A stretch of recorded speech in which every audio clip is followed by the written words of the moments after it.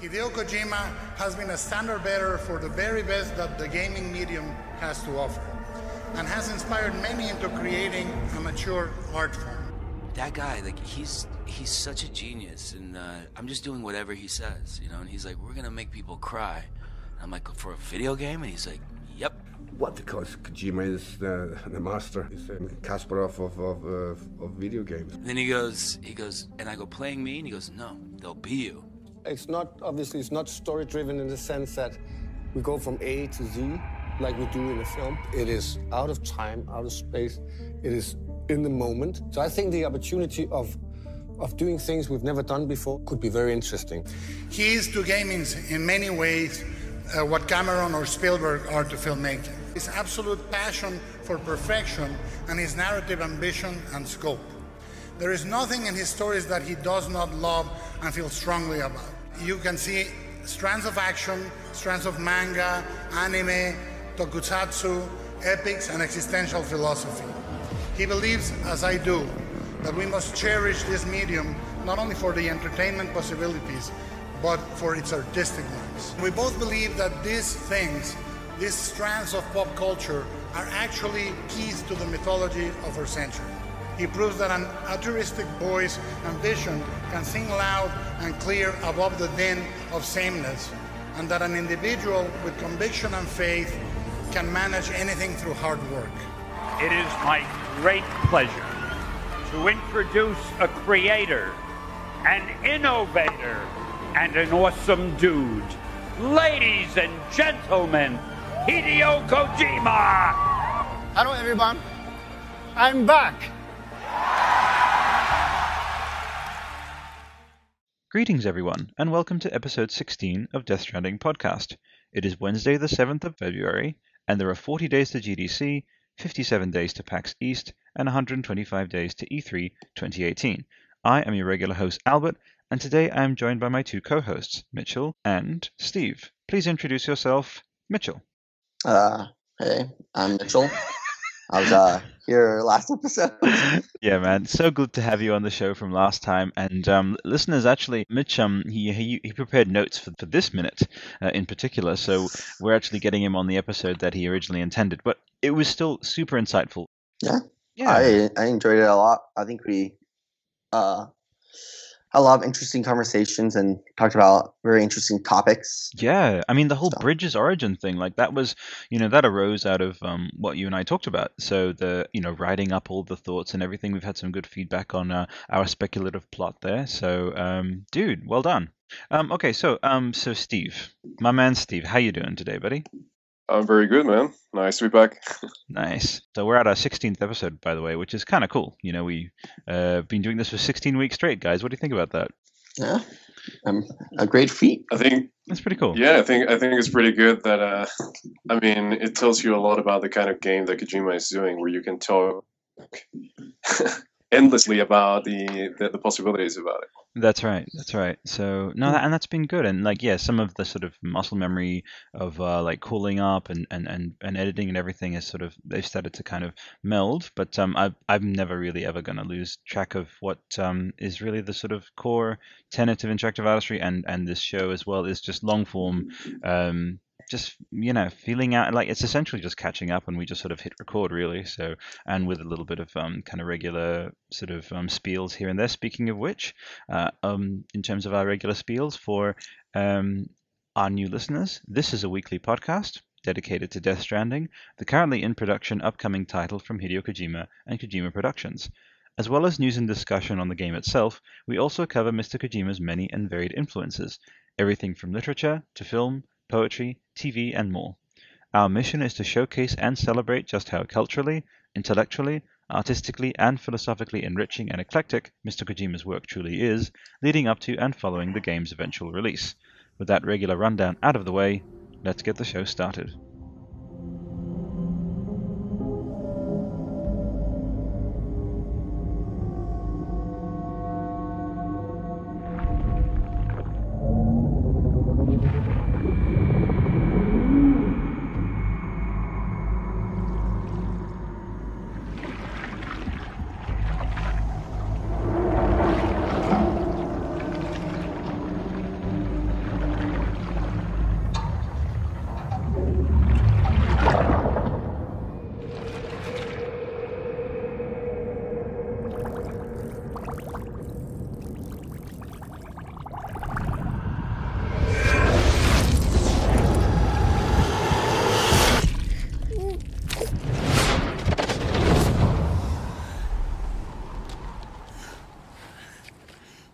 Amazing. So let's do a little bit of a roundtable. How was everyone's week since last episode, obviously, in Death Stranding and Kojima news? I'll throw it to Steve. Well, to be honest, I don't think a lot has happened when it comes to Death Stranding. Mhm. Kojima's been tweeting a lot of stuff that. Well, I mean, the last thing I remember him tweeting was something with Diane Kruger. Oh yeah, that's right. Yeah. which everyone is speculated about her being on Death Stranding or something. Mm. But I mean, yeah, we're in this passive moment. Maybe for another trailer, a couple of months from now. So Yeah. yep. That's right. Hey, listeners. Also, it's because I weirdly like quite empathetic towards where we're at now, and at the moment, there's no sort of getting around it. At the moment, they're just sort of they've got their heads down. They're developing this thing, to hopefully bring us something new in E3. And I think you guys have heard the adage of any time spent on anything like trailers is time spent away from the game. I think that's also why Kojima and co kind of tend to go pretty dark with when they do dive back into dev, because they've got a comparatively smaller team, and it's important to actually work on the game itself. But we both know that Kojima isn't able to sort of resist sharing parts of the game and new aspects of the game, which I think it's almost a shoe-in for E3 2018 for us to see gameplay. I really believe that. But we'll sort of circle back to that when we sort of get into our overview of the week and into news. But I want to throw it to our newest co-host, Mitchell. How you doing, Mitchell? Doing good. In the sense of Kojima Productions this week, I've noticed that Kojima's talking a lot about movies because he's Kojima. Yes. But I've noticed he's been talking a lot about in the Fade. But I've also noticed he's been talking a lot about what's his name, Nicholas Winding Refn. Winding Ref. Mm-hmm. Yeah.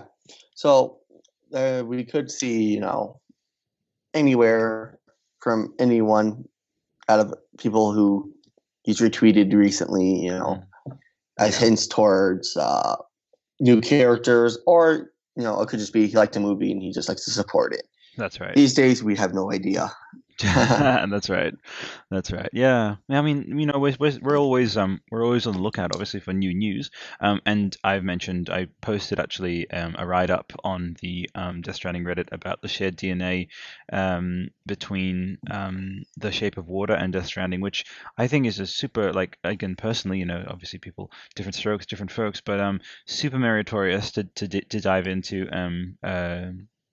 The Shape of Water, because I think someone in the comments said like that they do feel like siblings in a way, like sister projects where they both have that sense of like, fuck it, let's do this, let's make this happen regardless of kind of potential acclaim or political correctness or anything based on a formula for success. Like they just said, look, they strip all that away and it's about the pure artistic expression and the pure creative expression, and there's a shared aspect there definitely between, if you didn't read the write-up, that's fine. I basically say that Del Toro getting to the point in his career of just kind of sort of saying fuck it and saying like, I'm gonna make this film which may initially seem like quite abrasive towards being embraced by a wider audience, yet the Oscar nominations speak for themselves, the acclaim speaks for itself.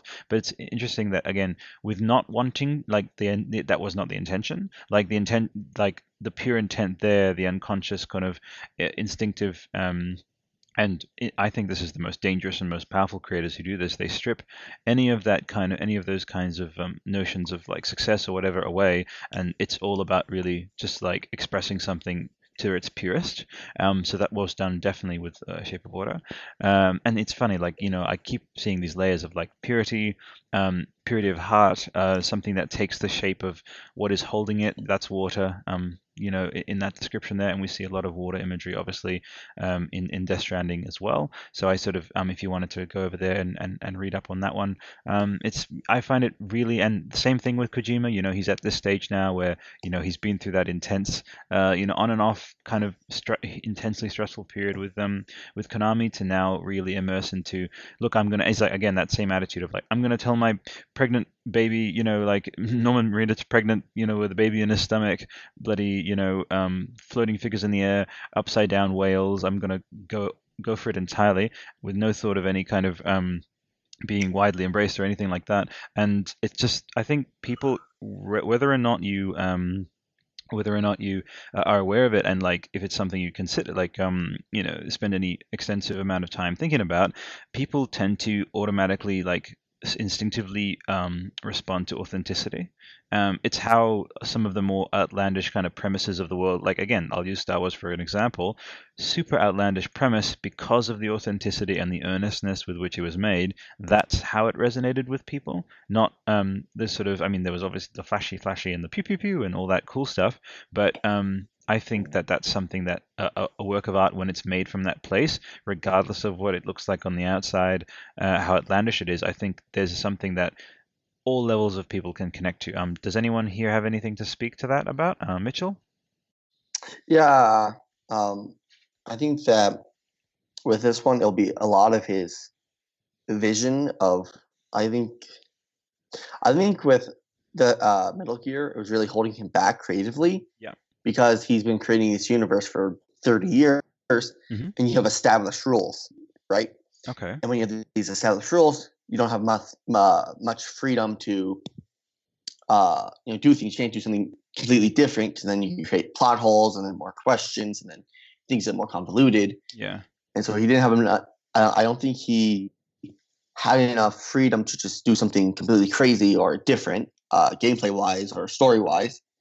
And I feel with Death Stranding, it's going to be, he's going to be able, he has full creative freedom. Yeah. But I feel like he's going to really hammer down on, different gameplay like he did with stealth. And, you can't really add new things to stealth now. It's been done to death, Death Stranding. But yeah. I feel like if he's creating a new way to play, okay. This could be a big thing, for him. I think personally, I think this could be the best thing for him right now. Is that leaving Konami? I think is a big thing for him, and I think for his family, because that's a stable job that he had for 30 years. And going out and going to another massive publisher like Sony, and having them fund his new project is a big thing for him. And I think you can tell he's stressed. I don't think it's anywhere near the point when he was working on MGS5. I feel like he's very stressed because he couldn't work with his team. He had to go through someone else, and it was just a bad time. But I feel like he's very stressed here because, he's got to prove that he's capable still. Absolutely. And I don't think he has to prove. But I feel like for like a lot of people, a lot of even MGS fans were disappointed with 5 story-wise. Mechanical, perfect. Yeah, mechanical, story-wise, not definitely. So much. True. And we all know the story between those. But I feel like this, I don't think it will be his magnum opus, but I feel like he's going to be a lot more creative in how he makes the world, what rules he sets up.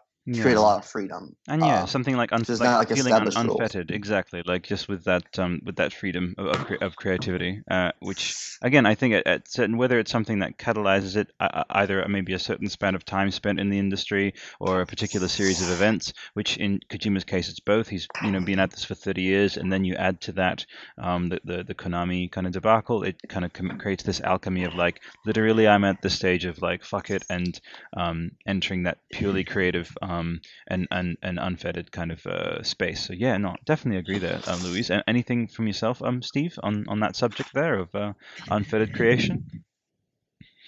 Before I start talking, someone decided to build something and start some construction outside my house, so I might have to leave or something. Sure. If you start hearing like some drilling. That's totally fine. Mitchell and I can take it from here. Yeah, but I actually agree with what Mitchell was saying. I was actually thinking I was thinking about, for example, what Shinji Mikami does, because I get the feeling that this is a guy that makes very original games and is not concerned at all with the sequels. Yeah. You know, he's not like he made like Resident Evil 1 and he made Vanquish and God Hand and everything like that, but he's not concerned with the sequels. The only sequel I think is like Yeah. And the Evil Within. Mm. But he's not like he was never concerned about this worked, let's make Resident Evil 2. He was only like he didn't direct the sequels to Resident Evil up until 4. Yeah. 4 is actually like a completely different game from what we were used to in with Resident Evil 1.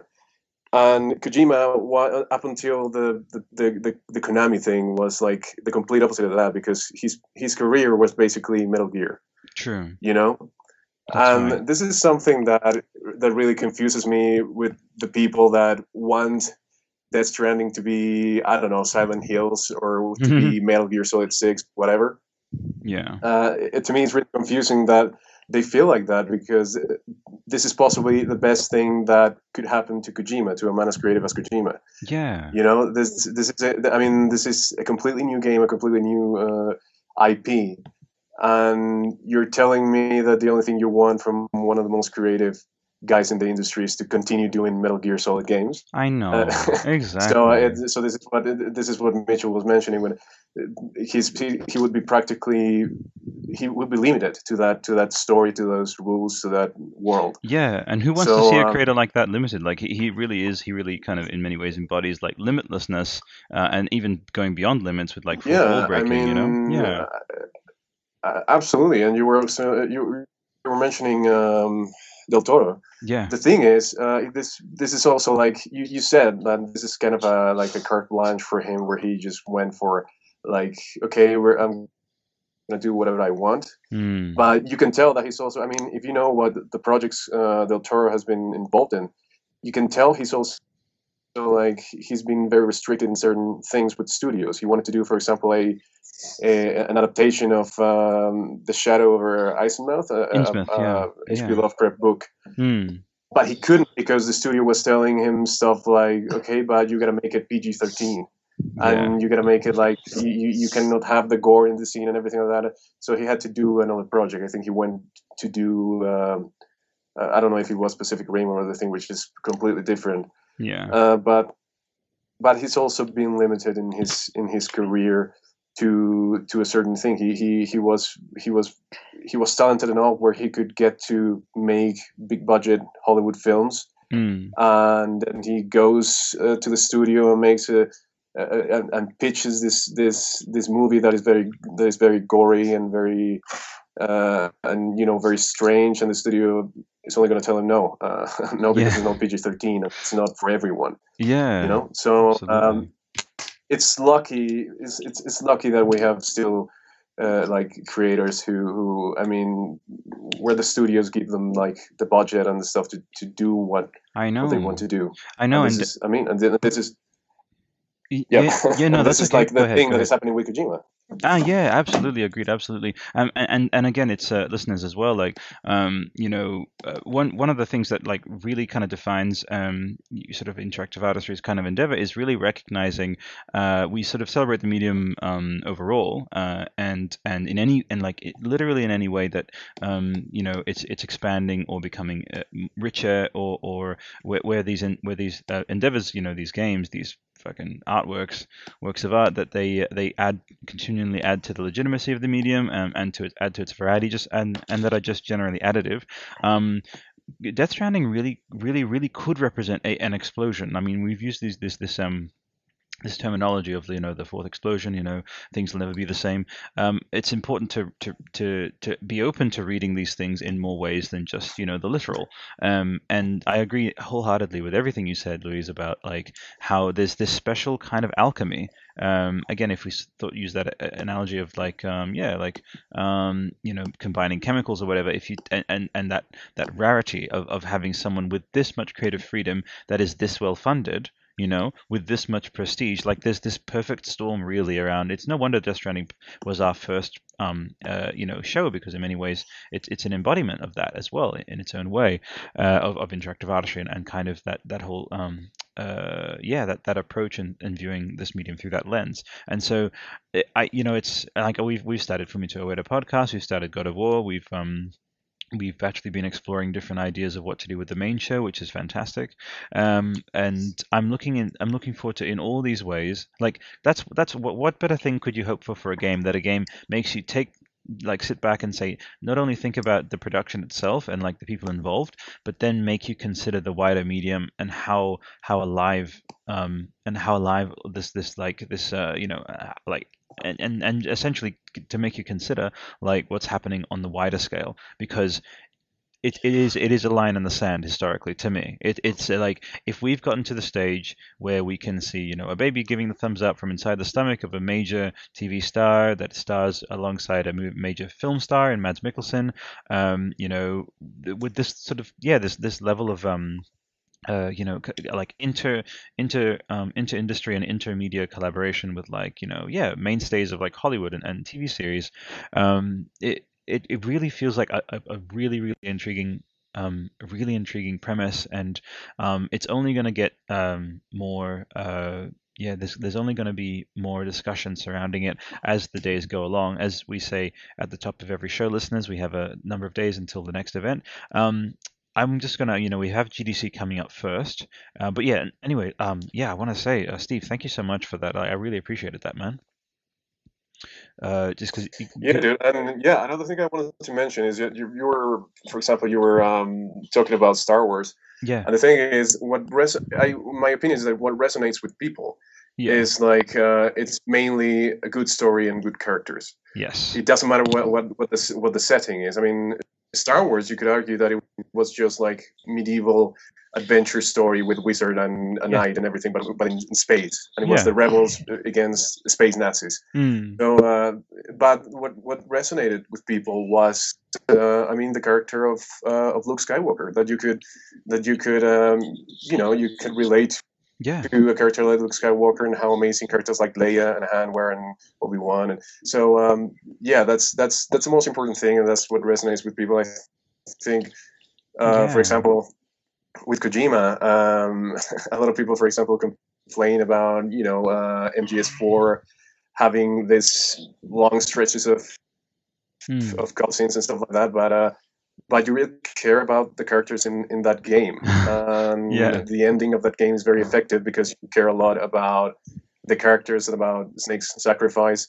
And you really, by that point, you really know these characters very well. You know Ocon very well. You know Campbell and Merrill, and it works wonderfully in that game because Kojima took the time to develop this character.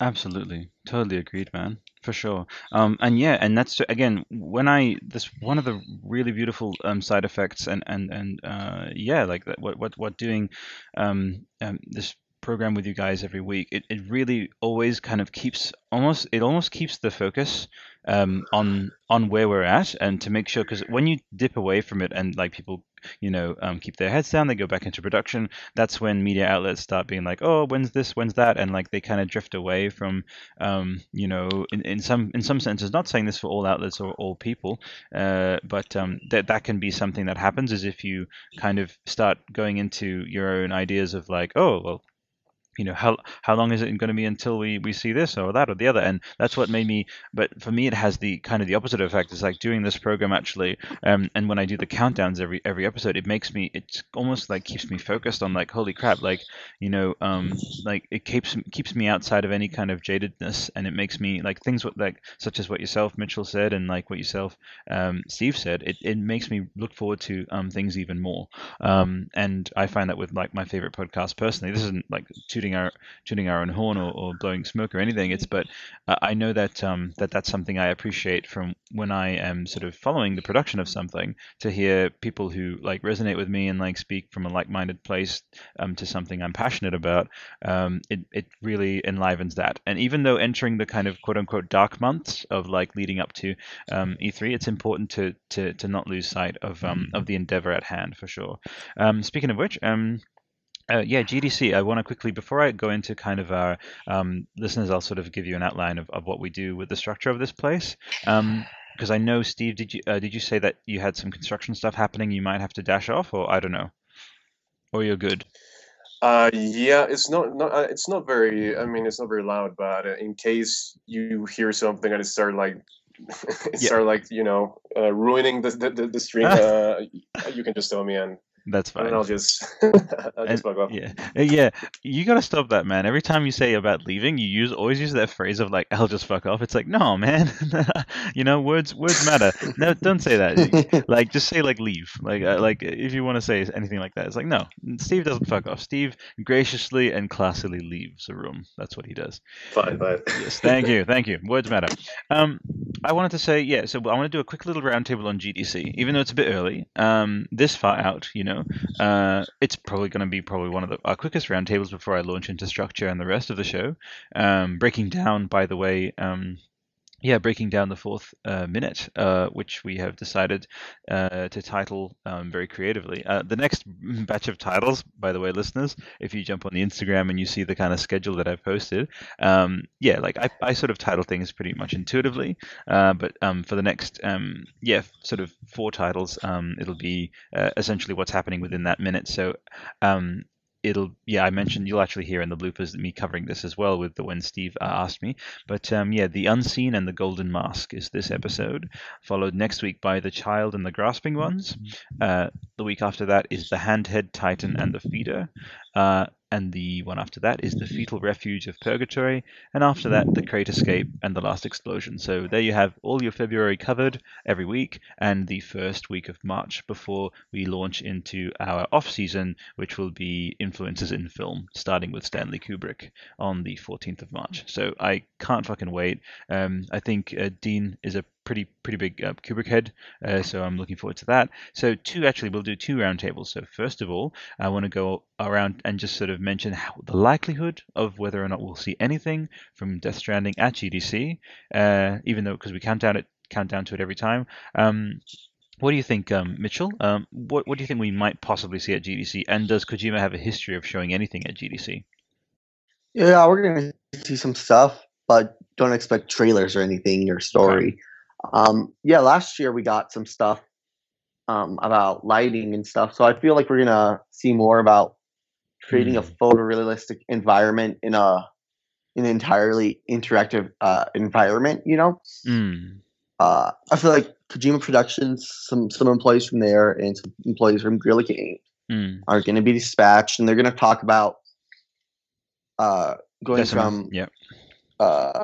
Decima from going from a very stylistic looking game with lots of colors to something more looks very, very different with very dark colors and very photorealistic environments and people. I'm not saying Guerrilla Games isn't, but they took a lot more, stylistic, more of an animated feel to it. Rather, with Death Stranding, it's going to be more photorealistic in how they repurposed the engine to work with it. So I feel like we're going to get a lot of those. I would love a Decima, a sort of a spotlight on Decima and saying, "Hey, this is how we're literally shifting this engine from Horizon to work for Death Stranding in a more and like seeing more technical details of that." I'd like that, man. Go ahead. Yeah. So we had some, I think last year, where they just talked about subsurface something I don't know, something. I'm not a 3D developer. I don't work with 3D games, I work with 2D, so I don't know the terminology for it. But basically, they're talking about how lighting works below a surface to create it more realistic, and they're talking about how you watch it, they have the scene from the Game Awards 2016 where they showed how they made the fog, how they made everything look so good, and the different parts of it, of the development for that scene. And I feel like they're going to do that again, but it's not going to, I think they're just going to dissect the scene from the newest trailer and just so like, this is how we got the rain effect, this is how we got this happen and that happened. Yeah. How we got the lighting here work and stuff like that. So we're going to get stuff like that. No trailers, nothing like that. But that's just my thoughts. Okay, cool. What do you think, Steve? I think if there's something, it's going to be like an engine breakdown of the last trailer. Yeah. I don't expect like anything regarding like story or like a trailer for like 6 months or something. I mean, I'm sure they're working very hard on the game, and they don't want to. I don't know. I don't know if Kojima is going to spoil it or something, but Yeah. I hope it's not like soon. And I don't think they have like a substantial gameplay where they can show an entire level or something. Yeah, no, gameplay is So, yeah. E3. I'm prepared to bet. I'm not sure which organ is the most disposable, but whatever the most disposable organ I have is, I will bet that on gameplay. Please, organ harvesters, don't come after me. Anyway, so yeah, I think it's very. I was just looking through the history sort of Kojima's relationship with GDC. There was a trailer in 2013 premiered at for the Phantom Pain, which is awesome. You know, again, that's how early that is to release. So going by that logic, if we want to do a quick little extrapolation, so 2018. Let's say if 2018 was 2013, 2 years after that, the game comes out. Again, we have to remove the Konami factor, which Konami, I'm sure, had an impact on just like. Again, we will maybe hear about the full story of how hectic it was over there in like some book down the line. Needless to say, I think there was some of the development time was because of like the increase in development time is because of clashes as well, not just the ambitiousness of the project itself. So let's take that and maybe shave off maybe 6 or 7 months. We could be looking at an early 2020 release based on that kind of that premise of anything being shown at GDC. But again, that's really up to the fates and up to who knows, guesses for now. Have you guys joined Reset Era by any chance? Those forums, the replacement for NeoGAF after the big controversy? Nope. Nope. Well, jump on. It's really good. People talk about this sort of thing on the reg. It's really, really fascinating, sort of predicting and going off of previous patterns. But again, Kojima defies patterns, which kind of makes it interesting to discuss his stuff. So listeners, we do have we have sort of a structure here. I figured I'd mention it, even though we're about 40 minutes into the show. So what we do is after our bit of a roundtable just at the beginning here, we sort of catch up on each of our respective weeks, which I've kind of been chiming in here and there with my week. I'll sort of tail mine off before jumping into the rest of the segments with my two awesome co-hosts today. After that, we have our Reddit rundown, which is we just look through our amazing point of origin, our birthplace Reddit, and sort of shout out anyone there that we'll each sort of, I'll throw it to each of us and sort of point out who resonated with us the most and give them a nice shout out for their work. After that, we have a readout the Reddit readout. So Reddit rundown, Reddit readout, where I'll jump into a specific post and we'll have an actual sort of a short little 5-10 minute discussion based on that post in particular.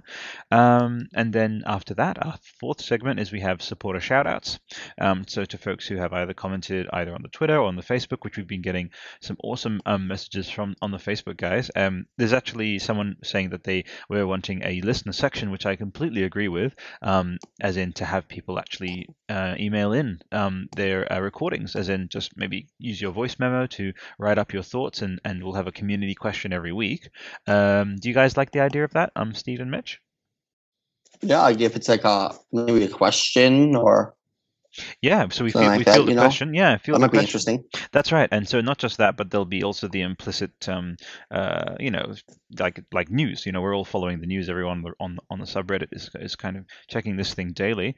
So that kind of keeps everyone in the one zeitgeist and in the one and on the same page. So having people share those sort of that would be really great. So listeners, if you did want to record yourself, discussing your thoughts on Death Stranding, kind of as a sort of a mini guest, as in appearing via voice memo, please do, and just send that MP3 file.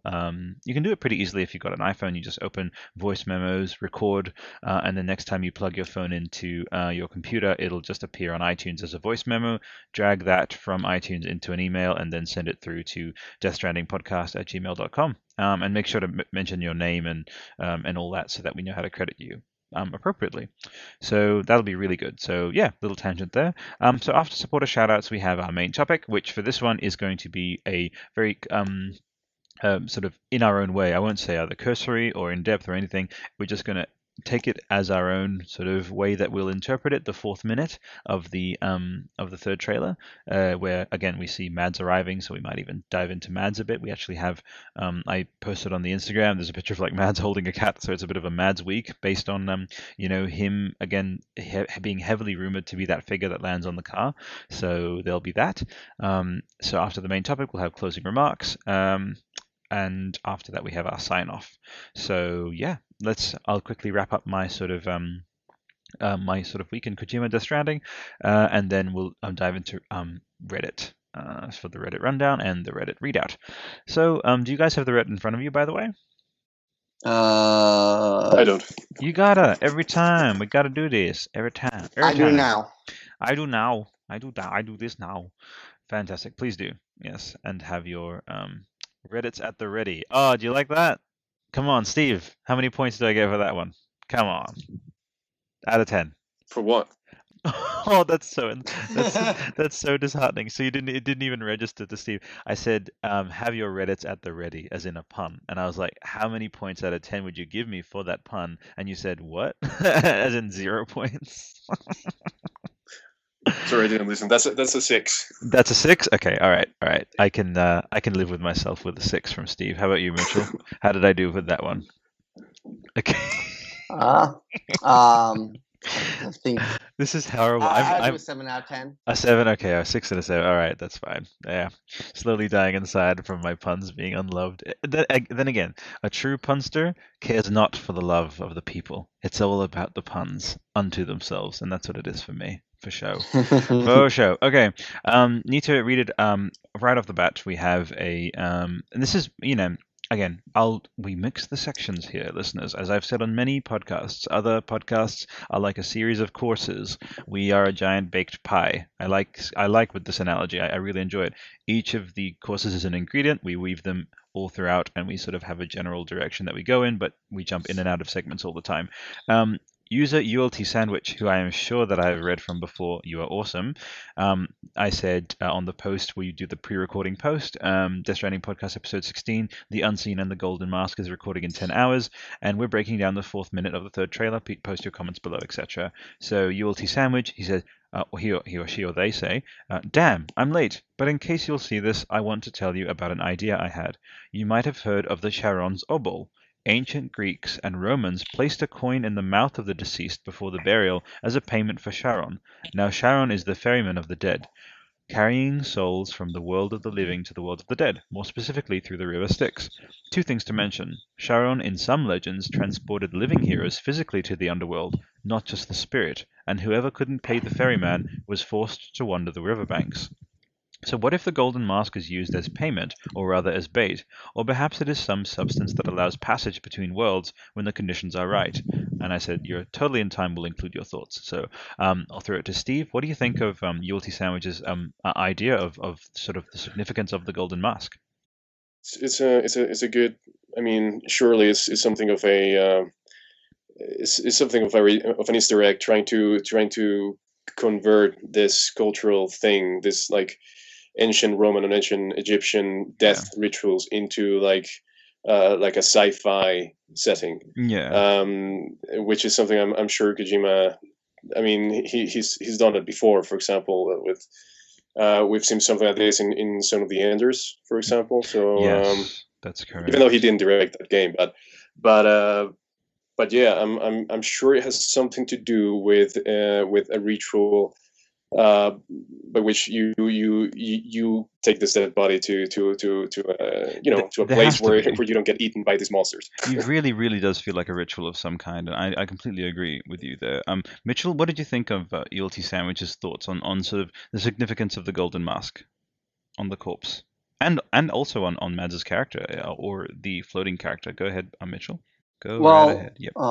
There's definitely significance to the undead, because that's just the major theme of this game is death. Yeah. So anything could be possible. It could be Egyptian, it could be Greek, it could be Roman, which is basically Greek. Yeah. But yeah, I feel like it could be an offering. It could be An offering. I like uh, that. I hadn't thought of that. That the corpse disposal is like an offering of some kind to maybe keep the creatures away or appease them. a seal of a sort, Yeah. to like trap them in there. Yeah. I don't know if I'm that with has I'm any. with yeah, I'm with the seal theory, yeah.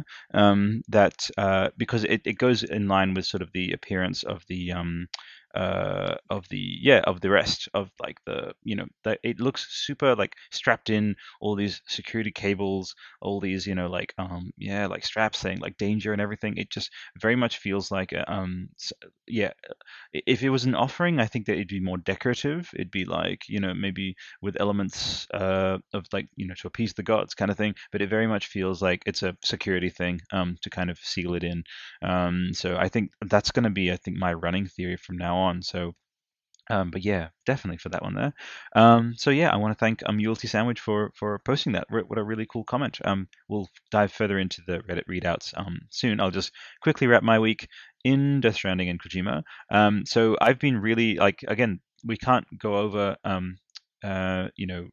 not we can't overlook the Cloverfield paradox, which we saw appear out of nowhere alongside all the amazing for me, speechlessness inducing awesome Super Bowl trailers. I love the Solo one. I think it was incredibly well done. I think it's a return to form for the Star Wars films personally.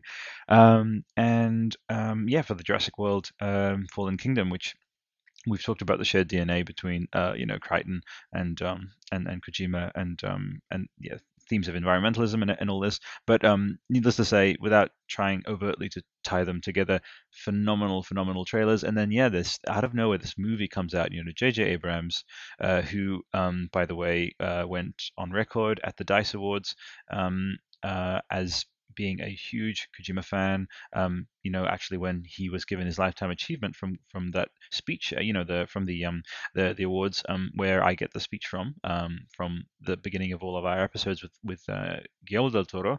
At the same event, JJ spoke about Kojima's like his storytelling sensibilities and like his uniqueness as a director and as an artist and as a creator.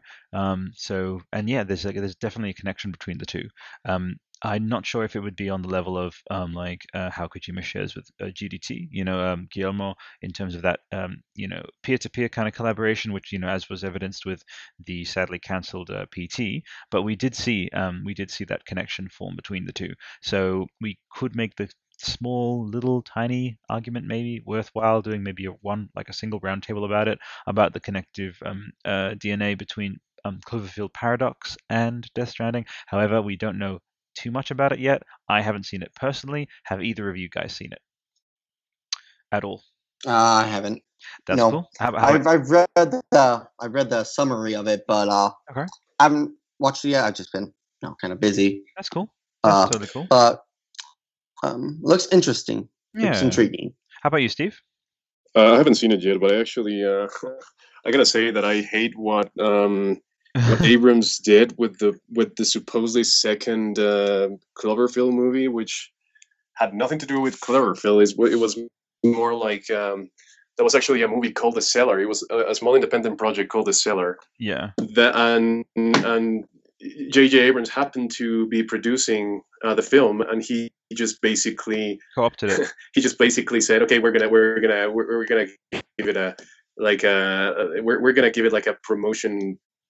Stuff like to wave to like we're gonna promote it by calling it by we're gonna promote it by calling it Cloverfield, even though that movie had absolutely nothing to do with Cloverfield. Sorry. Yeah. I'm just wondering if this one actually has something to do with what the first movie was about, or I don't know. I know, yeah, there's a bit of that, and look, again, that's totally valid. I think in many ways the aspect of Cloverfield being a anthology series wasn't planned from the start. Again, a little bit like Kojima, like he wasn't planning on all the sequels that came later. Again, he sort of pivoted with that and was able to turn something turn it into something quite intriguing. This saga that was all sort of interwoven together, and MGS4 to tie up a lot of those loose ends with the modern titles, and then MGS5 doing the same for tying up the older sort of Snake Eater era. But I agree with you, man. To a degree, I think the seller like there's no question, and we can't argue, you and I, Steve, that like it did better because of the Cloverfield J.J. Abrams connection. And as a filmmaker, if I was given that proposal by J.J., it would be kind of tough for me to push back and be like, It no, was yeah. But you're right. Like yeah. there is a feeling of it I mean, being, yeah. I mean, as an independent filmmaker, you would, I mean, you could see that. Okay, if JJ Yeah.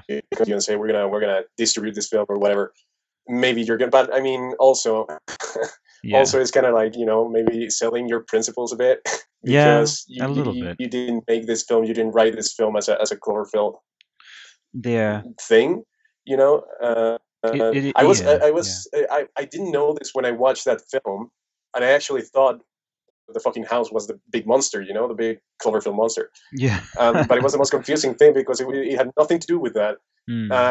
The excuse that some fans give is like, oh, the connection is that the John Goodman character is like he worked with satellites, and there was like a satellite in the first movie, so that's the connection. That's why it's Cloverfield. Ooh, yeah, that's why it's So basically, Cloverfield.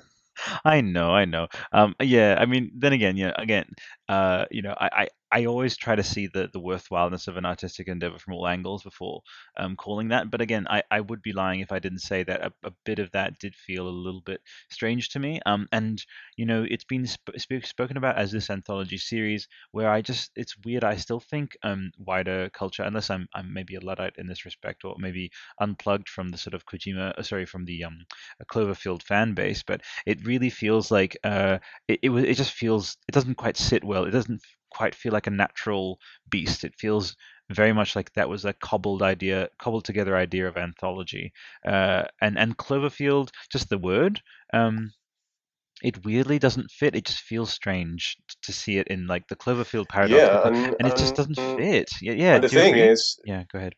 yeah, I mean, and the thing is, I understand that. I understand that they actually had an idea Mm-hmm. to make an actual Cloverfield sequel. I mean, I remember I remember I had the Blu-ray of that movie, and I Yeah. haven't seen it in some time, but I remember some of the producer of the film, or the director Yeah. was saying that there was a scene in Cloverfield where they're going like through a bridge and they're escaping the monster through a bridge, and there's another person, Yeah. an unknown person, also taping the things that were happening, and Yeah. maybe the sequel was going to be the story of this guy.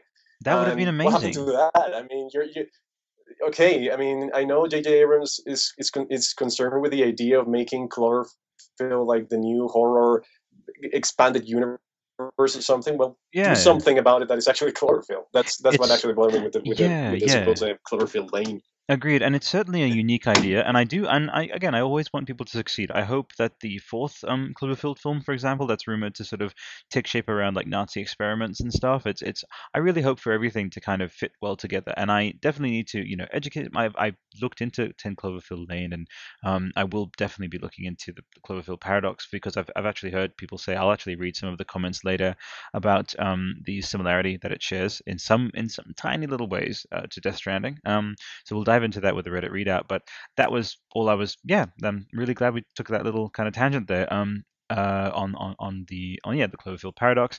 But yeah, as well as that coming out, it also has been about. By the way, if we wanted a direct connection, I think it was yourself, Mitchell, who posted in the Skype. Yeah, like Kojima himself tweeted about the Cloverfield paradox and said, "Continue watching it." He actually said that. So Yeah. yes, that's right. So again, listeners, read into that what you will, make the connections you will, and and I'll be doing the same when I jump off this call, head to work, and then definitely gonna check that film out for sure today.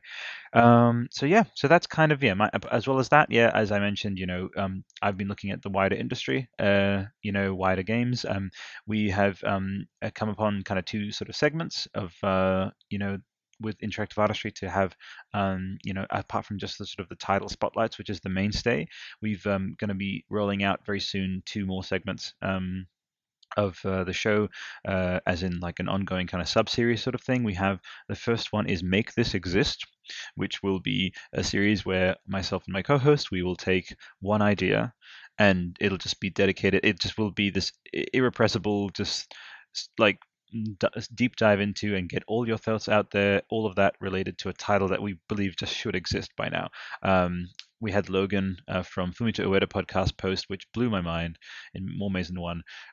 Because again, you'll know the title I'm about to talk about, but it's on blew my mind in different levels because he said an Inception video game, guys. What do you guys think of that? Like, how insane would either? Yeah. Actually, I mean, your Inception. You're talking about Chris Nolan's film. Chris Nolan, but to see something right? Yeah. That's right. Well, the thing is that first of all, that exists actually. When that movie came out, there was a small video. There was a small game, like a very small game in the Inception's website. Yeah. And but actually, Chris Nolan said, I remember he said in an interview that he would like to explore that idea of making like Inception a video game, because it's very much like a video game. It's very much about people going into this dream world and building things. That's right. In the world, From Kotaku in December 1st, 2010. I'm going to read it from you, man. You're spooking me out, man. It's really great. In 2010, Kotaku, the Inception video game is still happening. Just a few months ago, the director of The Dark Knight and Memento, Christopher Nolan, said he was looking at developing a video game based on the world of the blockbuster hit Inception. Now he sounds more serious about it. So this is what you're referring to. But yeah, go ahead, Steve. No, it's actually kind of sad because, well, as we know, that never happened, and this actually happened with a game that was supposed to be based around the Dark Knight. I mean, because there was a game that was like there was a game based on Batman Begins, and they were going to do a game based on the Dark Knight, but that never happened. Yeah, and they were actually like. Because I remember that same year actually was the year that was 2008, and that was the same year of Arkham Asylum. So that game came out, and the Arkham series and the Dark Knight game never happened, and then there was like a Dark Knight Rises mobile game, and that's it. But there's never been. I mean, the thing is, there's never been like a proper video game based on this concepts of Chris Nolan's films. I mean, there was, like I said, there was a Batman Begins game, which I think it was decent, but most people hate. Yeah, and so there you go. And, like right and most there, people as you forgot. said. Absolutely, and like as you said right there, that there's your perfect premise for wanting to, have this as one of the titles for the Make This Exist series. So, my one, for example, actually, the one we will be debuting in later in the month is with the awesome co-host of the one we'll be debuting later in the month is with he'll be my co-host for that one rather. Yeah, so his name's Philip Mitchell, and he is from Melbourne, and he runs the well into its 150th episode, I think, something like that, the Dark Crystal podcast. So he runs that. He recently had a chat with Cheryl Henson, who is Jim Henson's daughter, who was in all likelihood just sort of hanging around the studio while, like, no big deal, like things like Yoda were being created, or like creatures in like the Labyrinth, for example. And then that's one degree of separation away from George Lucas, which is a big influence on Kojima. So all these beautiful connected strands. So him and me are going to be diving into what a Dark Crystal RPG will look like. Which just absolutely, it just, again, that needs to have happened. It just like Make This Exist sort of thing. That's why the premises title is called that. And yeah, so and then Mitchell. Now, obviously, you need to start thinking about that. All co-hosts listening and listeners thinking, please write into me if you have thoughts on that. You can either send that into deathstrandingpodcast@gmail.com or at interactiveartistry@gmail.com for sure. Then our second segment that we're going to be debuting is another one which I'm super jazzed about. It is Love at First Play, which is it's just taking a title that has really deeply affected us, that we resonate with, that maybe is like a thing of nostalgia or a thing of like coziness, or like enjoy playing it for whatever reason, and that we will all sort of gather around and sort of discuss it and ask each other questions about it. So for me, come out of left field, but like things like Banjo-Kazooie or Medieval or Final Fantasy IX or Vagrant Story. That's like I want to have dedicated episodes to these. So quick little roundtable. Mitchell, what was love at first play for you? Things that really impacted my life, like games wise. Yeah, that you would want to have an episode about. Yeah, go. Definitely the Uncharted franchise. Okay. And the other one is the Lego Star Wars franchise. Oh, hell yeah. That really, like, you know, even though they're not like, you know, really like mechanically complicated, they were still really a big part of my life, and, you know, playing through them, completing them 100%. It was a lot of fun. Those things that I can keep playing, and I bought them recently, and I pop them in and play with them with my younger brother, and he loves them. Yeah. And they're just important to my life. It's a good memory. But that's really, really nice. I really enjoyed that, man. Thanks. Yeah. Yeah, awesome. How about you, Steve? What was love at first play for you?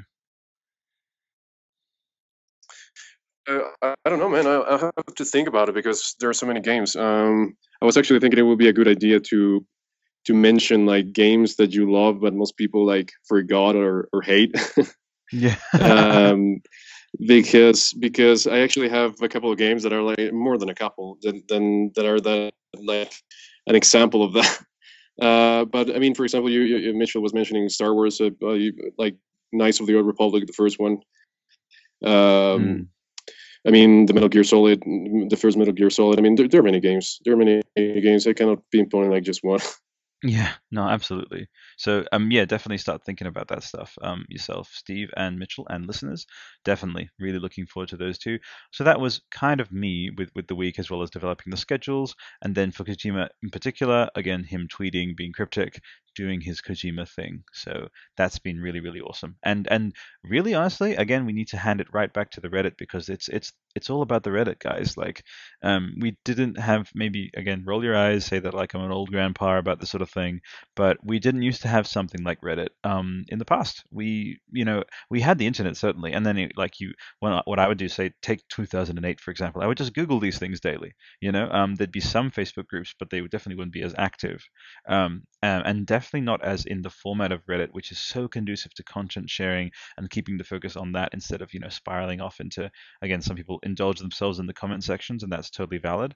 But yeah, and I'm super appreciative of where we arose from, which I don't think there's any better time to sort of jump into our next section, which is the Reddit readout. So Reddit readout. I am going to, if it's okay, lead with this one, and I would love to throw it then to Mitchell and then to Steve, of anyone on the Death Stranding Reddit that sort of jumped out to you. I'm really, like that's something I'm really interested in hearing your thoughts on. So yeah, now let's quickly go to. And so, do you guys have? Oh, actually, keep Kojima's Twitter in the background. I have something prepped for that for you guys. Do you guys kind of keep sort of Kojima's Twitter sort of up while we're recording? At all? Yeah. Yes, fantastic. It's because, again, we've had some stuff actually drop in the middle of episodes, which has been really, really interesting. And yeah, like it definitely happens. So and nothing cooler than when something sort of occurs while we're recording, definitely. But yeah, so I'll lead this off. So what we have is I want to immediately start with it's very close to the very top. So obviously we have user GonColox500. Will we start theorizing about Adam Driver now? I think Adam Driver would be an incredible addition to Death Stranding. Quick roundtable. What do you think, Steve? Just the idea of him being in Death Stranding. I don't know, man. I haven't I'm not like a fan. I haven't seen most of his stuff, but I mean, if Kojima likes him, why not? Why not? Yeah. How about you, Mitchell? I think it would be interesting. He's a really good actor. Yeah. Do I think he's gonna be on it? No, not at all. I think he's a little too much into high status right now. Okay. That, Kojima, I don't think would be able to snatch him at a good price. Yeah, That sounds really terrible. I did not mean it that way. Yeah, no, the price, no, that's fine, and that's valid. And as you said, high status. The thing is, with what I really dig about Mr. Driver is that he, first of all, is super kindred to me on the level of like he was ex-army like me. He channeled it into art and doing something creative, outside of out of all that kind of intense stuff happened. And again, he also left before deployment like me, so I really resonate with the guy on that level there. He's got this deadpan kind of could be interpreted as aloofness, but really he's just sort of keeps his own space and kind of tends to his own vibe, which is kind of again super kindred to me because I tend not to like social the whole small talk kind of thing isn't really my scene, and he's respectful and polite, but he'll never dive into pure contrived fake kind of Hollywood speak, which I really connect with the guy. And at the same time, as well as him being this very celebrated actor and really on the rise with his career, he's also doing small projects as well. So he did Logan Lucky, and he did the Jim Jarmusch movie Patterson, which is one of Kojima's favorites. So I could definitely weirdly I really could see it happen where he just says he actually took time out of his SNL, which again was an appearance he made that kind of broke with his sort of that whole like, oh, I'm this celebrated actor thing, or like I keep this prestige or anything. Like he's got that, but he's able to straddle the line, and in a similar way to Mads Mikkelsen, he can be part of both worlds in a really unique way. So part of the sort of art A23 kind of world, and then the pop culture kind of with Mads it was Doctor Strange, and with Driver like Adam it was with Kylo Ren, between that and like Martin Scorsese films and all that, with like silence. So he can exist in both worlds. So again, speaking of existing in both worlds, I really really think he could pull off existing in like this new kind of frontier as as Mads sort of put it, of like this 360, in the moment kind of performance, which I could really see because he's a Juilliard guy. He's a theater kind of guy. And again, he has this organization called Arts in the Armed Forces. And on his birthday, actually, I tweeted to the account and I said, look, yeah, dude, appreciate this, putting these different kind of creative energies into a setting which normally wouldn't accommodate it, like the military. And I've been, again, as I said, I was in the military, it wasn't really conducive to that sort of thing. So expanding the sort of emotional vocabulary of people in the armed forces with these theater performances, it's super resonates. And I think, I think even Norman said something about how like when you're on that stage that it's very bare. You don't have all the trappings of a film set. It feels like theater when you're in these capture volumes, as Jim Cameron puts them. These places where you do this performance capture. So I could see him I weirdly could. So I'm going to be on team, yes, that's happening. But yeah, that was a cool little roundtable, guys. Absolutely. Okay, so I want to throw it to Steve. Anything out of the Reddit that jump out at you? Well, like I said, the only thing I see, like the latest thing, is someone saying Diane Kruger confirmed. Yeah, user Futuresman 2001. You're cheeky because that is not true. We don't know. And people in the comments are like, confirmed? How? But he's just trying to put I mean, there. this is the same thing. Like, this is the same thing with Adam Driver, where he just likes Star Wars, so he just bought a Lego, and he's just like excited for Diane Kruger's movie. So he's just retweeting this. I know, and it's important to I want to appeal to that, listeners, with Steve. He's reminding us that it's important. Like, it's fun to speculate, but to not really take too much of this on that literal level of actual teasing. But yeah, go ahead, Steve. Just backing you up there, man. Oh yeah, and what Mitchell said was also true. I mean, with Adam Driver, I could see like someone, handing out a script where he says, "Oh, the screenplay is amazing. I'm just going to work for not my usual rate." Yeah. But for example, the same thing happened with like Emma Stone, where I always thought this was fucking impossible because she's like the most famous actress right now, or whatever. And I just don't see her having the time or like the patience to go to Japan and do this fucking project. So, but yeah, with Adam Driver and weirdly enough, Diane Kruger is also like the kind of actress whom I would say she would do something for like like the passion of, okay, she read an amazing screenplay. She's just gonna go to the other side of the world and be part of this film. Absolutely. So yeah, cool, definitely, man. And how about you, Mitchell? What did you think of that post there about Diane Kruger? Also, you can say that, and then also, what was your kind of Reddit readout before we jump into? So, what was your sort of the rundown before we jump into the readout? Yeah, I think he's hinting at her possibly, but nothing's been confirmed. Mm-hmm. But I think she would be the perfect. She's right there, middle. Yep. So if you think of Norman Reedus, what's the biggest thing you know him from? Walking Dead. Of course. And he's in smaller indie films.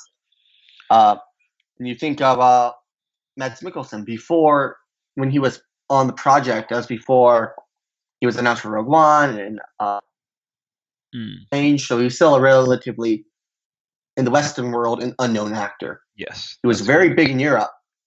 He's very unknown here in America. I'm not sure about Australia. No, he's but same, in America. I mean, I think the only one people knew him from was Hannibal. That was about it. That's true. As a villain. Mm-hmm. So, yeah. If you think about Diane Kruger, she's a very small actress. She's not in like a bunch of big movies. She was like, in Troy with Brad Pitt, Eric Bana, and Brian Cox back in I want to say 2001 or something.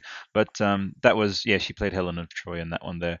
But you're right. Yeah, well, she was in Inglourious Basterds, and she was exactly so Quentin Tarantino. But you're right. Again, comparatively, you're right, Mitchell. She is within that bracket of, as you said, Mads Mikkelsen, of Norman Reedus, recognizable but not. And I really don't want to be trite about it, but like not. Like that it would be easy for them to jump on board without either having these wider franchise commitments or all of that, so I don't believe in the stratas between A-list, B-list, whatever. I think it's just about time availability, really, and again, and also whether or not they'd want to do something like that's a bit experimental like this. But I could see Diane Kruger wanting to do Death Stranding, definitely. Yeah, I think she's a wonderful actress, and I think that since she's a smaller, like I feel like if you want to get like Chris Hemsworth or whatever, The Rock, I don't think he would do that. But if you wanted to, he would be spending like half the game budget just to get him. True. Something like that big. So I feel like he likes Hollywood actors, but I feel like he likes action movies, but I don't think he's going to cast any The Rock or anyone like, I don't know. No, The Rock is. You didn't read this on IGN. They announced that The Rock. It's they actually, what happens is in the middle of the story you transform from Norman Reedus into The Rock, and then the whole thing is basically you become a male nurse. I'm kidding. Dude. Well, there goes my hype. There goes. Yeah, that's right. You see, the Stranding is actually the sequel to the Tooth Fairy movie. That's exactly. Steve, you're my brother. Mitchell, my brother. Fuck, that's exactly. Oh my goodness. Exactly what I was thinking. You see the whole thing. You see the Kojima influence. Takes place in Jumanji. Thank you. So the whole thing. See the Kojima influence in the Tooth Fairy, and in Jumanji. See, Jumanji takes place in the same universe. Oh god, none of that, please. But that's great. That's so good. Oh well, there you go. I think that's yeah. I'm happy to kind of tail off. The Reddit readout there, guys. Yeah. So without further ado, let us begin with the sorry, I keep getting them confused. I should probably come up with different names, but the Reddit rundown and then the Reddit readout. So there you go. Fantastic. So for me, I have picked, and I hope this is okay with you guys, a user by the name of user Crazy Manga Fan, who wrote the Junji Ito's influence in teaser number 3.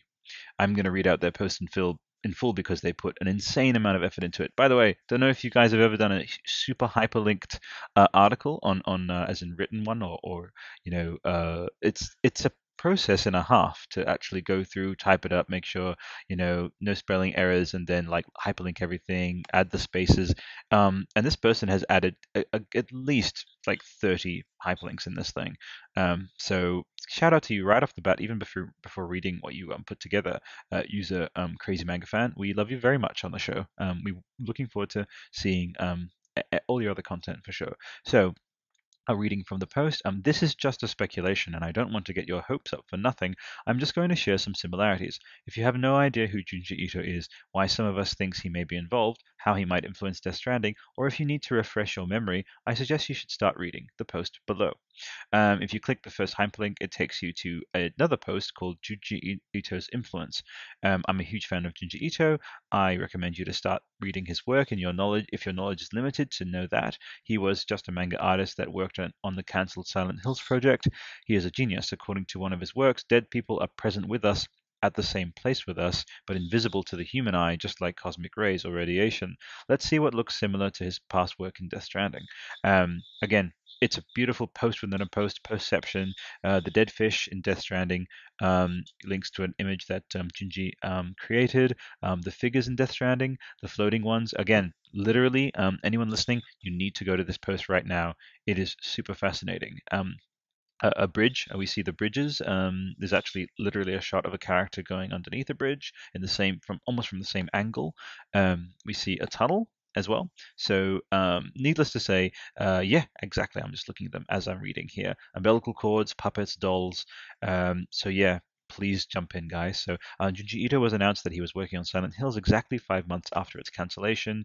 Del Toro's statement, he kind of describes Junji Ito, undisputed master of horror in Japan and our collaborator in Silent Hills, which is heartbreaking because who knows what might have been, but hopefully we'll see more in Death Stranding. Kojima skipped E3 2017, and we didn't get another trailer, but something else happened. We saw that Junji Ito and Kojima were still in touch. They posted a similar picture on Twitter before he knew PT's Silent Hills project started. He did this to give hints about collaboration back in June 2013. Links an image to Junji on Twitter, Junji Ito at Kojima Productions. So we have him there in that hallway with Ludens there, which is amazing and really great. Love that guy. Really resonate with the very, very twisted mind in some ways, but again, takes the whole approach of having these really out there, super traumatizing, troubling ideas, but he himself is a very lovely person. Again, it's a good way to process all those kind of dark aspects of human psychology, is to have this outlet for it, for sure. Then Kojima introducing something to Junji at the TV screen. So could history be repeating itself? Are they teasing us about the collaboration the same way in 2013? The further post by back on the main one, user Crazy Manga Fan, handprints, leaking eyes, strings and puppets, dark material beings appearing out of nowhere, mummies, again wrapped up, with the golden mask, an underwater scene, floating, people eating sea monster. All of these. So since the announcement of Death Stranding, fans are finding artistic connections, although he was never confirmed officially for Death Stranding. Then this kind of recaps the sort of article there, and sort of mentions about Junji Ito liking certain fan art. So again, indicating possibly involvement or at least closeness to the project.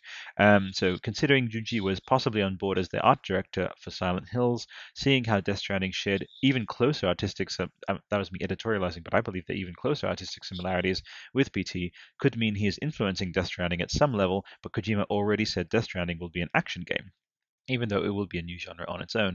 But at this point, we can't deny the horror graphics and scary ambiance presented in Death Stranding. In fact, Death Stranding fits the definition of survival horror gameplay perfectly. The game tries to frighten players with either horror graphics or scary ambiance. Although combat can be part of the gameplay, the player is made to feel less in control than in typical action games. This is me editorializing, but again, the emphasis is not on combat in this. It's on stranding, so whatever that will be. The game makes use of strong horror themes, like a dark maze-like environment and unexpected attacks from enemies.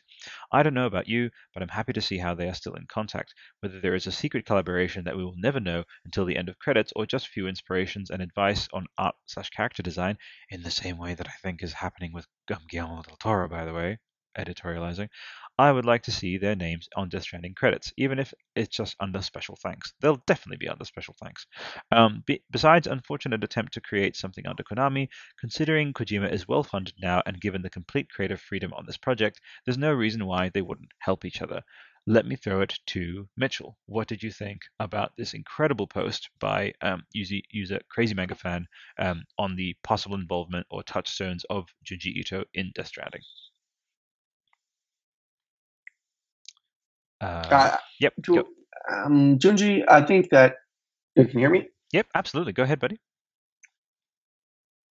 Go right ahead whenever you're ready. Yep, yeah, I don't think he's going to be directly involved, but I think he's being influenced because you've read Junji's works, right? I certainly have. Uzumaki is terrifying, and I couldn't see anything but spirals for like a whole week after reading it. Yeah, jeez. I know, right? A lot of his work I can see in Death Stranding because a lot of his work is just a lot like Lovecraft. Is a thing happens, we don't know why, we die. That's right. I think my favorite one is Hanging Balloons. Oh, God. Which is in the story, after a celebrity hangs herself, these floating heads of people start going around, and they have nooses at the end of them, and they would just go and pick up people with the head of them, and then they would just they would be hung, and they're just all around this entire city, and people are just being hunted down by these. The story ends with the main character just dying. That's how it ends. It's so there's no explanation. There's nothing. It's horrifying. Like that one where they go into the wall and they just go in the wall and never come back, and no one knows why. And I feel like it's a lot of Death Stranding in it. Same thing with Lovecraft.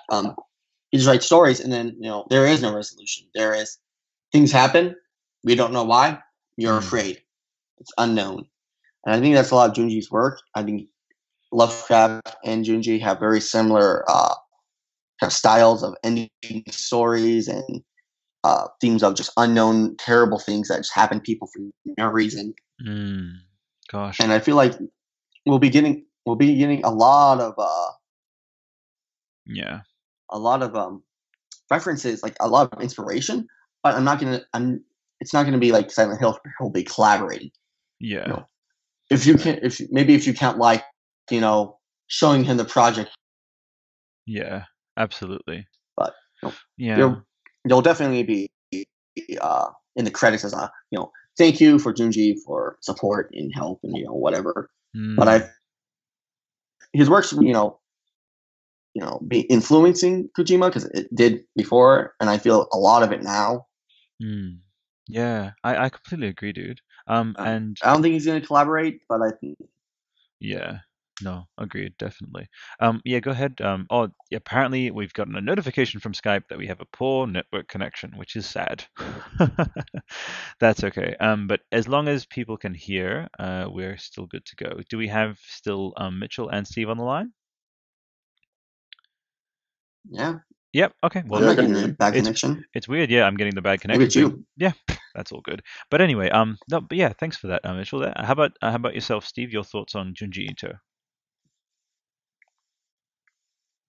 Well, I don't know what would be the point of this, of having like a secret collaboration. I mean, the point of something like Silent Hills was saying, okay, we have the greatest for this project. I mean, we have Kojima, we have Junji Ito, we have Guillermo del Toro, we have Norman Reedus, and this is like a big.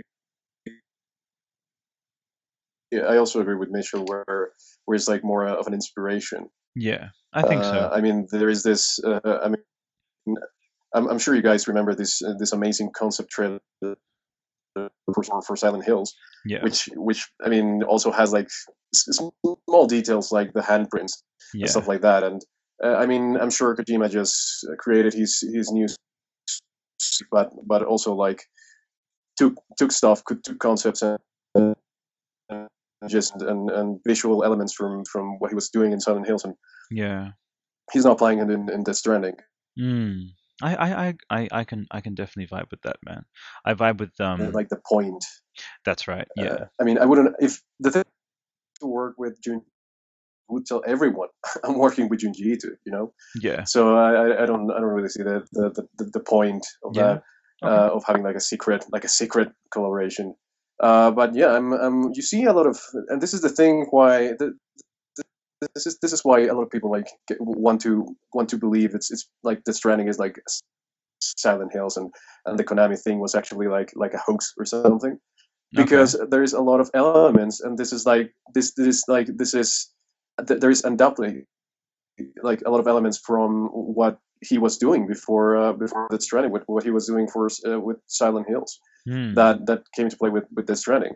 So yeah, I just think it's like there is certainly like a projection of what Gito was doing, like with the concept of the things he was doing for Death Stranding, for Silent Hill, sorry. For Silent Hills, yeah, definitely. Yeah, no, and from my own personal sort of perspective, they are more than just shared DNA. I think Junji and Kojima were probably like conceived in the same kind of little nebula of the cosmos, in the same sort of adjacent. I've said this in previous episodes. I think I was discussing it on another interactive artistry show, but yeah, I tend to think that when kindred spirits sort of meet and collaborate in that way, and they resonate with each other's works that significantly, and just each other's beings really in that way, it means that they sort of met in a other life. But I just think that there's that much shared kindredness between the two. And I do think that they're in contact on the reg, definitely, either through email or whatever. I know that, for example, with Guillermo del Toro, he is in contact with, Kojima via email. Again, translation is much easier that way, so they can kind of interrelate and kind of sort of share ideas that way, which is cool.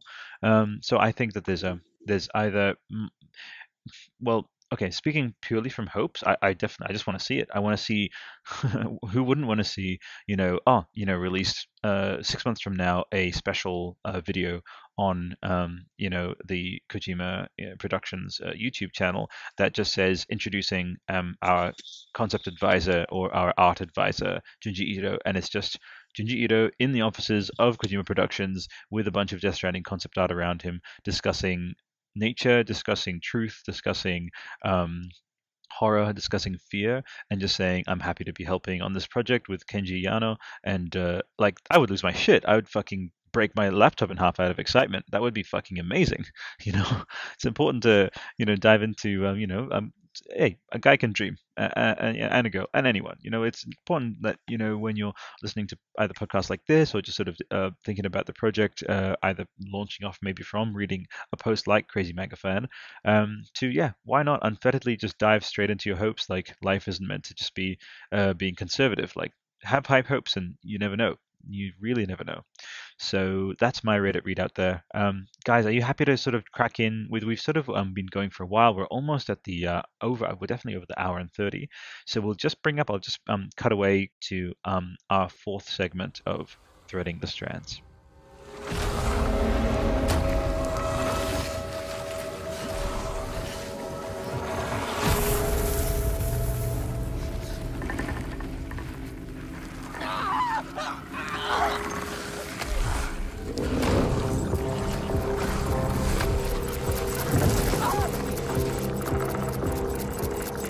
Surrounded.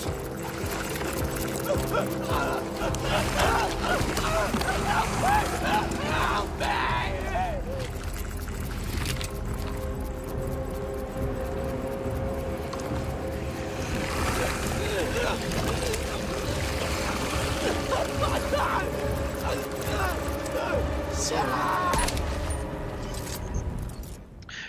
Fantastic. Welcome, listeners. And we're going to dive into the fourth minute. We won't have much ado, since like the last episode, I sort of, if you listen to that one, we had Mitchell on actually for this minute.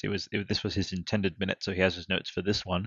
And I will go over the trailer now to sort of do a kind of a recap of this minute. Have you guys read about have you guys sort of done any sort of apart from Yongye's kind of summary, was there anything from this particular minute that jumped out at you? In the first trailer, when all those dead whales are there, you could see it's very similar to like a blood or a a red glowy substance. I really appreciate your thoughts there, Mitchell, on and then also seeing the images you were sending in the Skype there. But what I might do, just for our listeners, I'll recap the minute. So going at we'll actually maybe go at 0.75 speed, just to make sure that we are just covering everything. So if you guys are at the ready with your videos, so it's totally fine. That's exactly why I'm recapping them. Don't really need to stress too much. So we just have to go to so just basically minute 3 exactly, because we're looking at the 4th minute. So just 3000 is what we're looking at.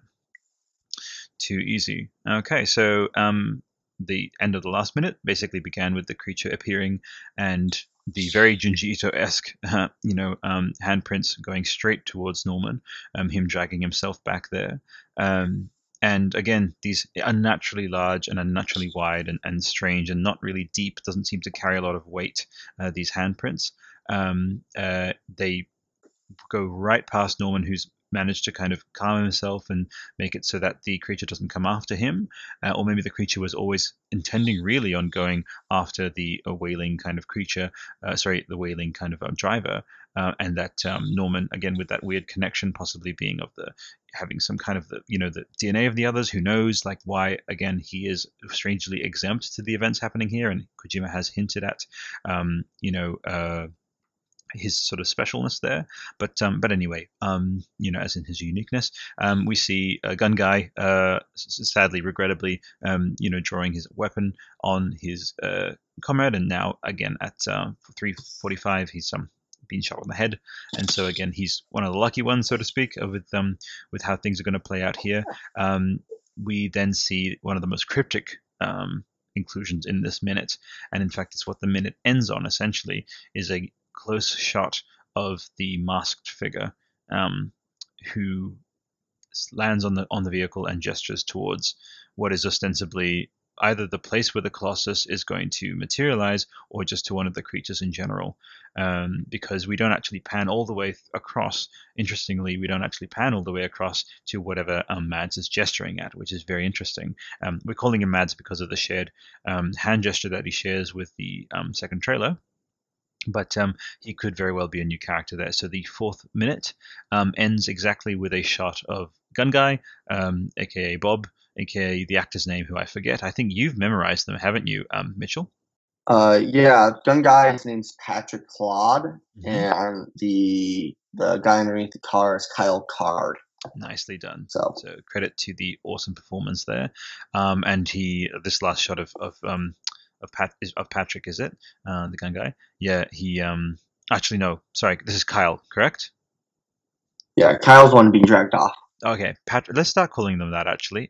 I know Dean's a big fan of the Bob and Pete, but as of officially this moment, Bob has now become Kyle, and Patrick is the one who is being dragged away, correct?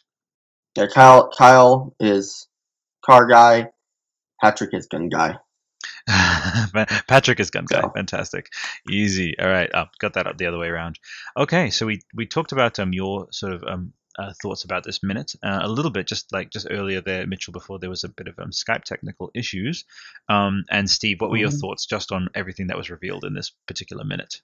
Oh, well, we've I don't know if I should start backwards. I've actually mentioned before that I really don't think the figure that lands is Mads.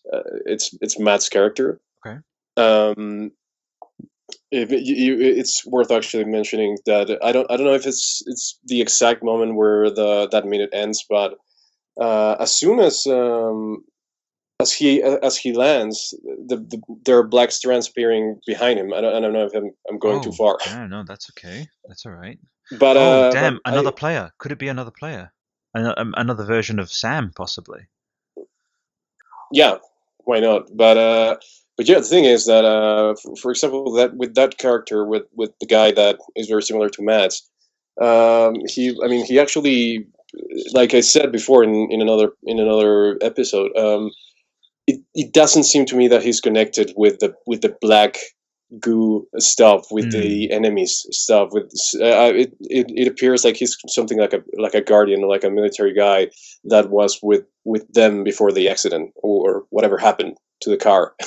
So yeah, I was going to mention that because I it's to me it's very hard to think that this guy is Matt's character.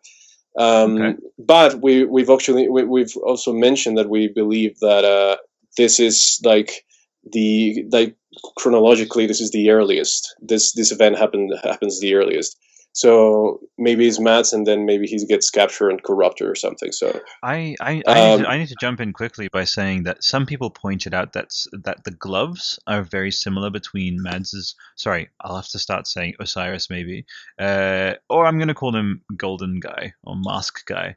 Yeah, there's been similarity pointed out between his gloves and Sam's gloves, which weirdly makes me, again, it adds to that whole idea of I think we've had it confirmed that you'll be able to change outfits, correct? I think so, yeah. Yeah, Probably. yeah, he did mention that. So, but yeah, go right ahead, Steve. Just wanted to mention that. Yeah, and I mean, it's still very confusing as to what happened, what kind of accident happens there, because I mean, the creatures don't arrive up until a few minutes after the trailer begins. Yeah. So we still don't know what happened to his car and how they ended up in that situation. And I was actually thinking that maybe the mummy thing, the mummy guy, was actually being carried by Norman Reedus on his back, because he's got like something on his back, like a metal thing where he can carry stuff. Maybe this is the case. And when it comes to Kyle, the gun guy, I actually this like I've always mentioned that I actually think he's got a completely different job from what Norman is doing, from what Sam is doing. So it appears to me like they're in a sort of a mission where every single one of them has like a different function. And this is where my theory of maybe the character that looks like Matt's is something of like a security guy, where he's kind of protecting them or something. And another thing is that, and some people have mentioned this, that maybe because of Sam's particular powers or like uniqueness, like you mentioned, he's the only one who can see the guy Matt's like character. Yeah. So yeah, that's a lot of food for thought. So yeah, it's very confusing, and we still don't know anything like for granted when it comes to Matt's character or the guy that looks like Matt. Interesting. Any thoughts on what Steve just shared, Mitchell? Yeah, one thing that came out with your guys' dialogue is that, he might not be the character, it might be a different character, but as I think you mentioned, could it be another player joining the match? I think of an of an MMO. You start out pretty weak, you don't have anything with you, lame, and then you get to the end of it, and you're top tier level. You have all these like golden clothes, and you got special weapons. So it'd be the case of maybe another character is like drifting into your game, and then that's just like how they look. They're just like absolutely insane. Yeah. Really interesting, yeah. This is actually making me think of other parts of the trailer. Because let me quickly, I'll just jump into it here because I've left the sort of trailer run along into, poor Kyle being dragged up into we'll be discussing this next week. Jeez, make better choices, buddy. You know what I mean? Make better choices. Let's see. So I think the main thing for me, as well as the arrival of this kind of mysterious character, and whether or not, it's like I happen to believe that there's a chance that it could be another player saying, just like again, another, who knows whether or not, again, with this emphasis on connection that this title is going to be centered around. For that, we haven't seen much of that in trailers, which I think is going to be the point of the gameplay reveal in E3. Again, not jinxing it, it's just what I think is going to happen. So I could weirdly see it was all catalyzed from like that comment you made, Steve, about those strands appearing, and whether or not those strands might indicate where either the presence of a player, or maybe like where a player is about to spawn or just did spawn, that you see these strands, again representing arrival from another world or another server or whatever, another console player universe. So I'm super fascinated by that. And then, so the other standout for me was just considering these enemies, because it's just like in this minute, shit really goes down, so to speak. We see not just an extended look at the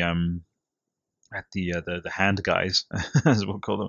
I love how everything is just suffix guys. It's great. Hand guys, death guys, colossal guys, and just seeing this sad old man being dragged off. And this morning he was just like having his cornflakes like everyone else, just like I'll go to work, come home, watch TV. But today it didn't go that way for poor Patrick.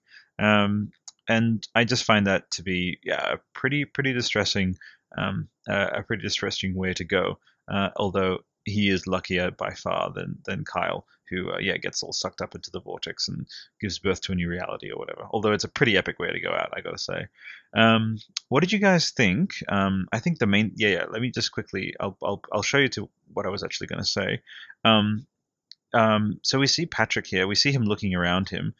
These creatures, they appear like they phase in. It's like, but they're also descending as well.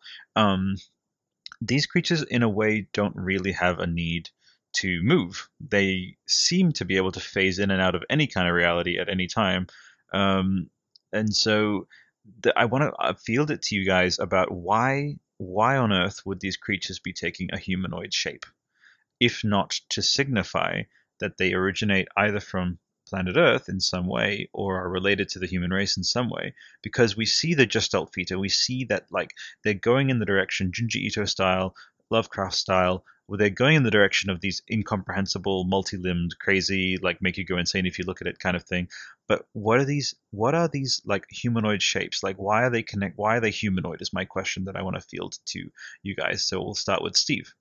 Well, I actually think it's for the best if Kojima leaves like you said like a touch of Lovecraftian mythology where you don't really know where they come from, where you don't really understand fully what these things are. I hope this is the case, because I'm actually hoping Death Stranding is an actual survival horror game where the best thing is where you don't know what these creatures are and why they're attacking you, and you just need to, like the genre says, survive. You need to survive these things from these things, and but I like the idea of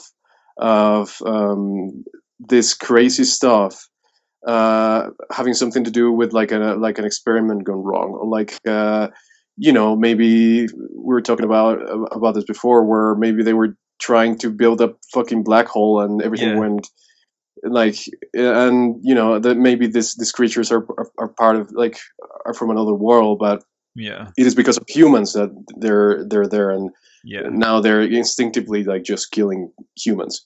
That's right.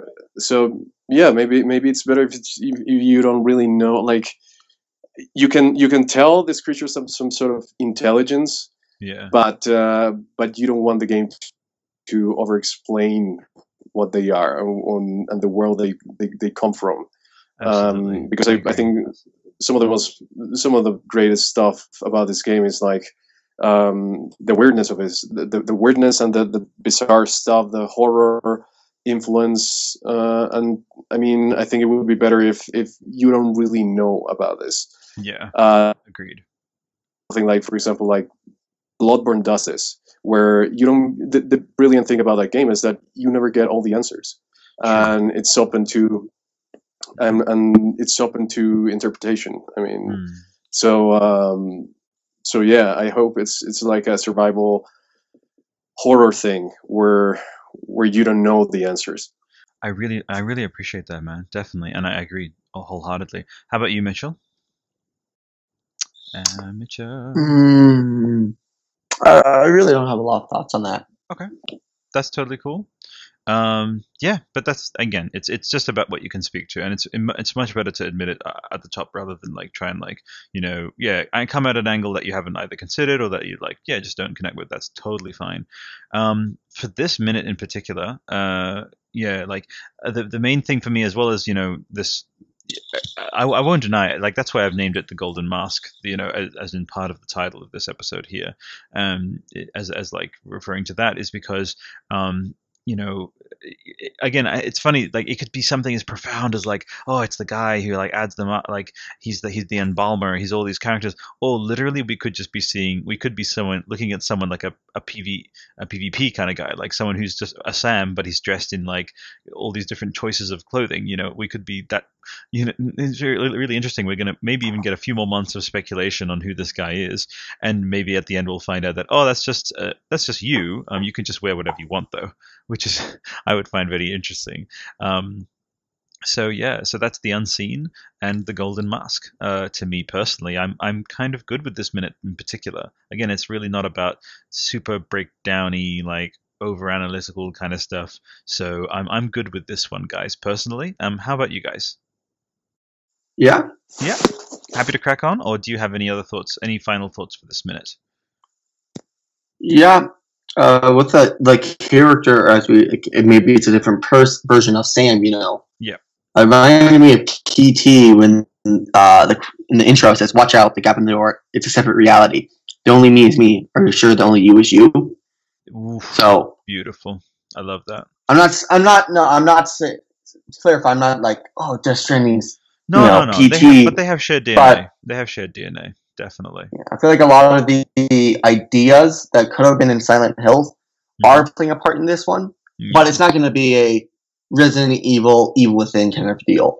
Absolutely. I feel like there's similar ideas that they're going to play with, that he's been wanting to work with, that he was planning working with Silent Hills, but he just never got to use.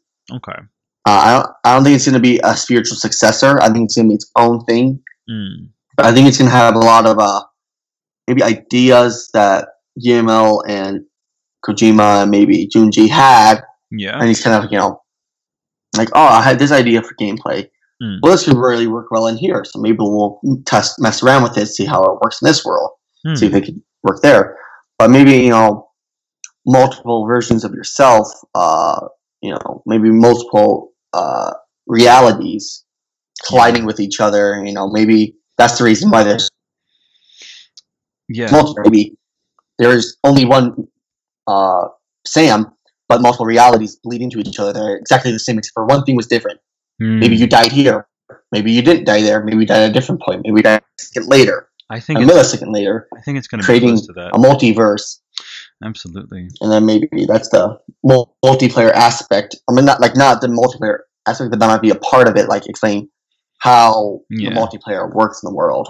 Absolutely. I really, really like that, man, for sure. Well, the idea that I mean about Silent Hills.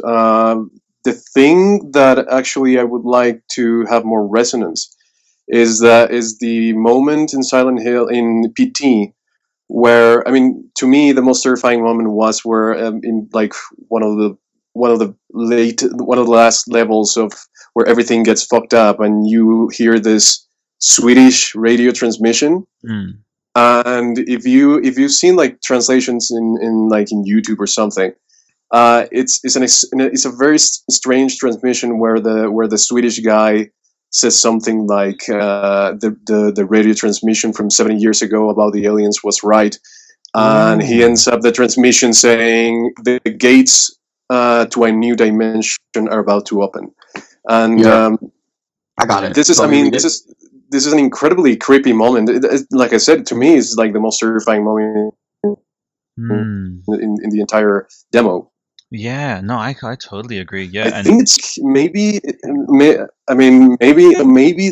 idea kind of resonated towards the Stranding, and maybe these creatures are actually aliens that come from another dimension or something, or like a gate that maybe bridges try to open. So yeah, that's kind of the thing. Like I said before, I don't think it's like the same universe with Silent Hills or anything, but that's like an idea that's like a terrifying little radio transmission that I think may have something to do with what Kojima is trying to do now with Death Stranding. I agree, Dan, definitely. but yeah, so that's. But I actually like both of your thoughts were super insightful on that one there, and I'm actually happy to tie this threading the strands off with those. I will leave that as a sort of teaser for you guys, for you listeners to sort of percolate on. So we'll head back into the main episode.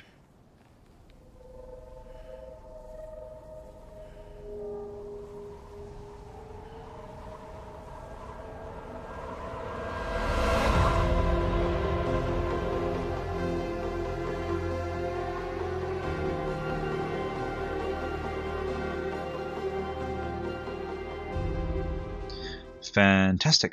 Awesome. Well, I have two more, like out of nowhere, again, we're mixing the segments at all times. Two more segments two more Reddit readouts that I need to quickly do. So we have user Soul Arcanium said, my friend drew Mads Mikkelsen's game character in anticipation of the game. This a user actually super active. They actually commented on God of War podcast as well. Again, telling us about their friend, Vanessa Ari Van Art. I think that's how to pronounce it. Yeah, I think that's how to say it. So Vanessa Reeve. Oh yeah, Vanessa Reeve. What am I talking about? Vanessa Reeve art. Beautiful, beautiful portrait there of the Mads character and also of Kratos over at the God of War podcast. So again, wanted to shout you out for that one. Then the last one I wanted to quickly do before we sort of tail things off and head off into the rest of our days. We have. I'm just going to bring it up here. Ooh, look at me doing so well. I was doing so well, and then I just like slipped away. It was a Philip K. Dick article. Did you read that one there, guys? It was about like a short story. Ubik? No. Yeah. I didn't see that at all. Let me quickly find it. I don't think it would be cool to just create that tease and then not really follow up on it. What is... I'm pretty convinced that sometimes when I'm looking through the web, like things are just, they just flash in and out of being, and it just like... Yeah, just totally does a loop for me. Like I can't really find things again, which yeah gives me the theory that we're all being watched. We're all being having the internet tailored to us. But needless to say, once I find it, I will definitely be able to give you... I found it. Yeah. Una Benebob. So Ubik similarity, spoiler alert. So